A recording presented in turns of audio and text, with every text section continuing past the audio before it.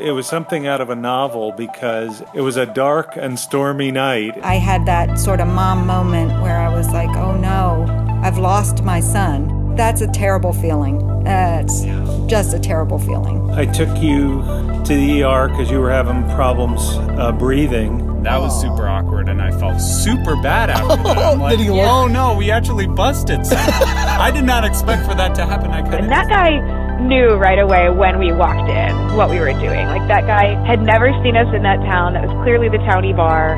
I can remember saying to her, I think while we were still out here in the little room, we should get married or something like that. He also got his own basketball and signature shoes. Love me. But do you love me? But I love me. I was very nervous about this meeting because I knew he had some feelings about me, and I didn't know if mine would be just friendship